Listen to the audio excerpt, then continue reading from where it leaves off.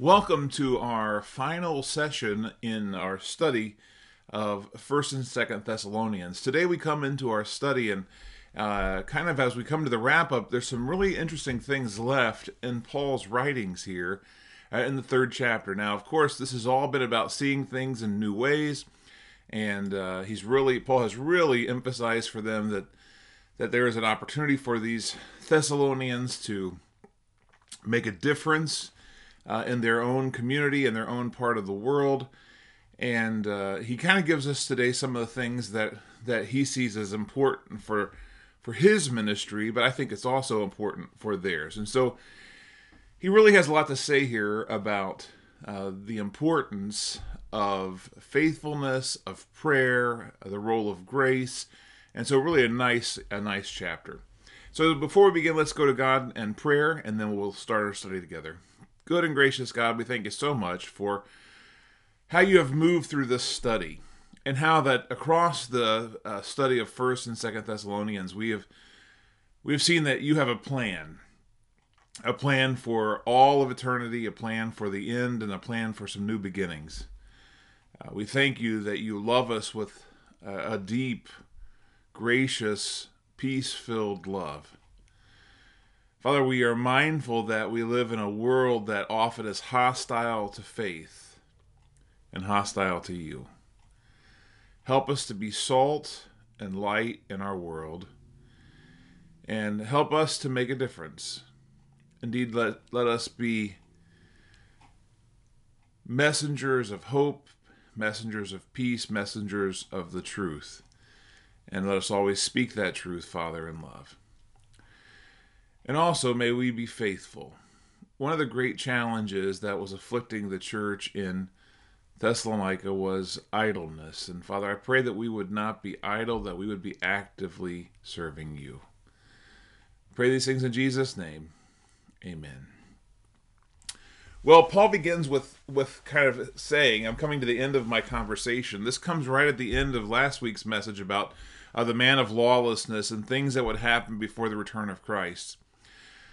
Well, now we have in chapter 3 kind of the final issue that Paul wants to get to in the text. And there is a corrective that's about to be issued here, and even a command. And we'll see it's a command not just from Paul, but from the Lord. Well, he begins, though, by saying, as for other matters, brothers and sisters, and I just want you to think about how he has referenced them as his children, as brothers, as sisters. This is that idea of family. It's been reinforced over and over and over through these letters. Now a request for them towards Paul. Pray for us that the message of the Lord may spread rapidly and be honored. And I just want to say this is a prayer I think Christians today should be praying for their congregations, for their pastors, but also just for the gospel in the world. We should be praying that the message of the Lord will spread rapidly and be honored. And I encourage you to add that line into your prayers. Lord, please spread your message and let it spread rapidly, and let that message be received and honored. We pray, Father, and it's a good message. He also goes on and he says, pray that we may be delivered from wicked and evil people, for not everyone has faith. So this is important to our conversation. There were a couple different kinds of pressure that were coming on Christians in this period of time, right? So for the Thessalonians, the bulk, at least in the beginning, the bulk of the pressure is coming from their family, from their friends, from community members who are concerned about them following a new religion. They're not following the old ways and the worship of the Greek and Greco-Roman gods. And so remember that they're called atheists so by their neighbors, because they don't believe in the same gods as their neighbors do, or the same God, I rather should say. And so because of that, the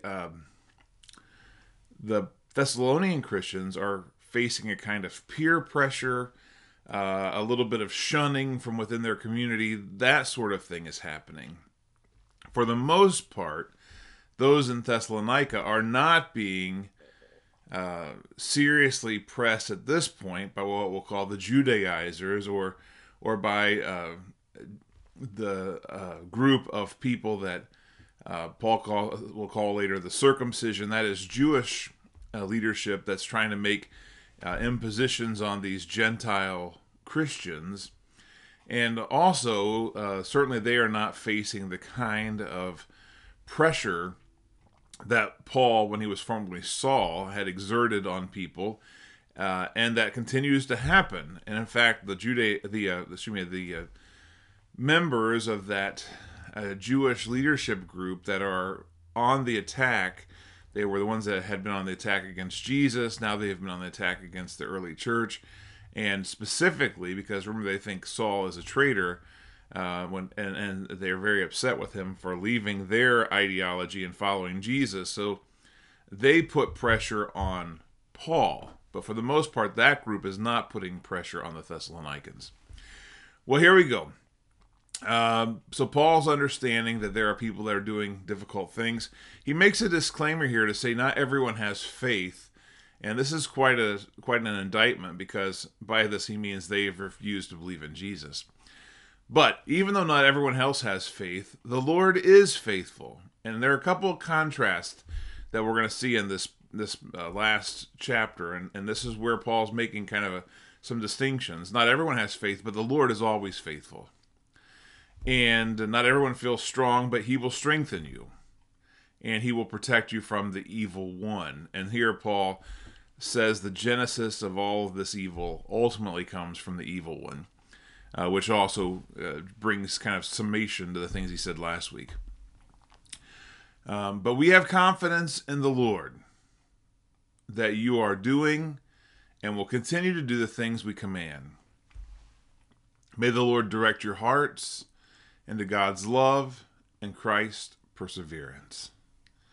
So this is kind of important. I've said this a couple times now in the series, but Paul does not want their hearts to become hard towards the neighbors that are being hard on them.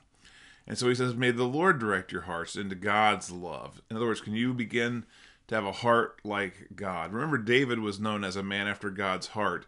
It's a quality that says, I just love the Lord, and I want the Lord's will to be accomplished in our world. And I want to see people the way that the Lord sees people. This is the idea of letting God direct our heart into his love. For the Thessalonians, who are facing some real challenges, the other thing that he's going to emphasize is the importance of Christ's perseverance. And he's going to be talking to them about, hey, hang in there. Don't give up. Don't grow tired in doing good. Which then brings us, of course, to this next section, which is very much a corrective. It is issued for a reason. There is a challenge that is facing this church. Remember, there really are two primary reasons for this last letter to have been written to the Thessalonians. The first was to correct a false report. Paul will get to that yet again today. This idea that Jesus had already come and that they had missed it. And even a false letter appears to have circulated that he is refuting that and saying he don't believe that. And he's going to give some markers to know if the letter is from him or from someone else. And that's one of the issues that's going on. The other is, remember, there were Thessalonians who had said, hey, I think Jesus is coming back, so I'm going to quit my job, and I'm not going to work anymore. And but hey, I'll let my Christian brothers and sisters who are working take care of providing with food and taking care of me, while I'll just keep on the lookout for Jesus in case he comes back, as if to say somehow that was going to make the difference. They'd alert their neighbors or something. In truth, Paul's going to get to that. The fact was that these people who were acting very spiritual and I'm just going to trust God, they were actually becoming a burden on the rest of the community, because everyone else is still working and contributing, but they're taking care of their brothers and sisters, and it's become a very, very large burden on the church in Thessalonica. So here we have this corrective, and he's going to issue it. It's the slap of a friend that can be trusted, and he uses the phrase command. Not once, but a couple times here. And both times he emphasizes that this is a command from Jesus himself. And this is the idea that's very important, that all scripture is God breathed, that God is in these words. And so he says, in the name of the Lord Jesus Christ, we command you, brothers and sisters, keep away from every believer who is idle and disruptive and does not live according to the teaching you receive from us. And we're going to hit that again, so we'll reference it more at the very end when he talks about this again. For you yourselves know how you ought to follow our example. Because when we were with you, we were not idle, nor did we eat anyone's food without paying for it. On the contrary, we worked night and day, laboring and toiling, so that we would not be a burden to any of you. We did this not because we do not have the right to such help, but we did this in order to offer ourselves as a model for you to imitate. For even when we were with you, we gave you this rule: the one who is unwilling to work shall not eat.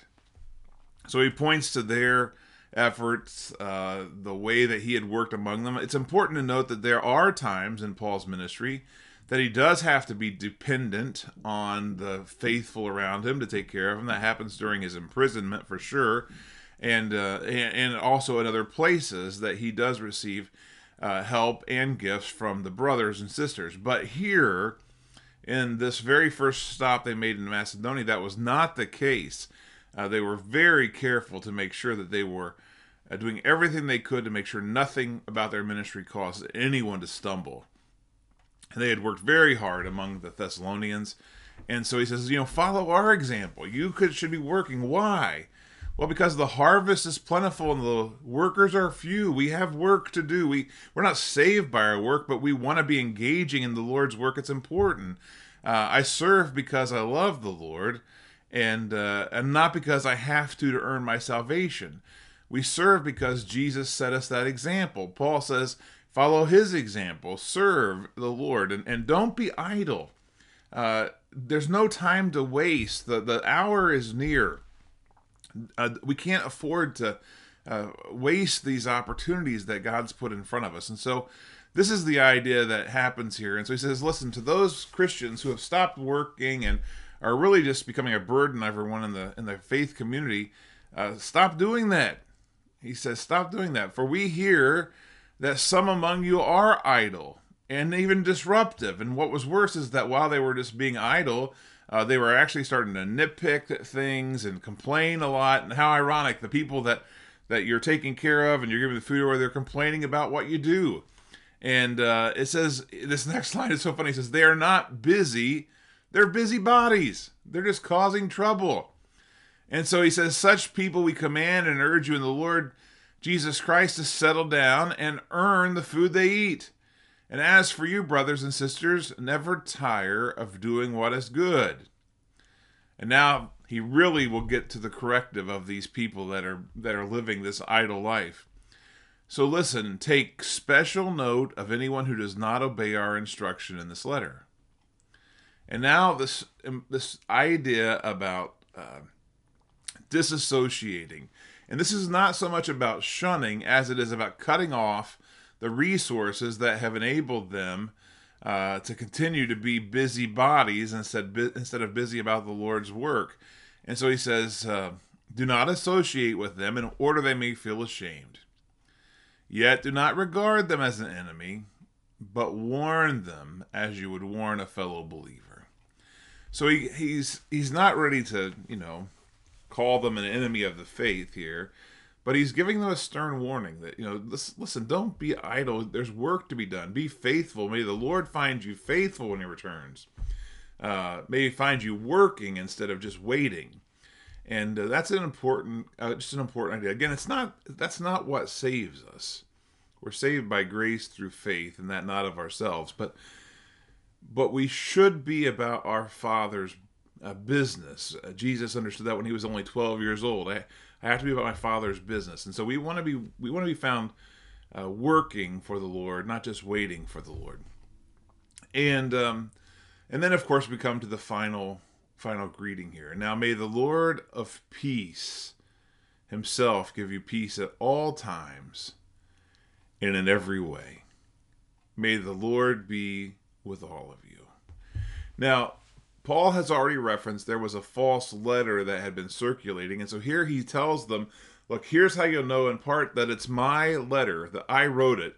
He says, compare the signatures, compare what you see there. I, Paul, write this greeting in my own hand, which is the distinguishing mark in all my letters. This is how I write. And it's interesting that we know later on that he'll talk about how he writes with large letters. And the idea here is Paul he signed his name boldly to his work. And that's important. He's kind of like the John Hancock of the United States Constitution. I mean, he put his name on there in big letters so that Britain would know, hey, I stand behind this. I'm not ashamed of this. I recognize that this may cost me my life, but I am willing to die for this cause. And that is Paul. Paul will say elsewhere, I am not ashamed of the gospel. And certainly that is the case. And he'll boldly say that. So he puts his name on there in bold letters. And then this closing. And this is always a part of the Pauline closing because it's the life of Paul, right? Formerly Saul, but shown incredible grace and forgiveness by Jesus. And he's never, he's never absent of this grace when he writes. I think he's always mindful of the sinner that he has been, and yet that the Lord is using him in spite of his sinfulness. And so he says, the grace of our Lord Jesus Christ be with all of you. That is in the same measure that God's grace has been poured out to Paul, may it also be poured out to others. Well, I hope that you've enjoyed this study of Thessalonians. This was a shorter chapter today as we wrap things up, but it has been a blessing for me to go through the series with you. I want you to know that we're going to be picking up a study again coming in August of 2022, and I look forward to the chance to lead you through another study at that time. But for now, God bless you. Thank you for tuning in, and I hope you will join us again. Ogleville Christian Church has a lot of amazing things going on. Check us out at occtoday.org, and would love to get to know you better. God bless.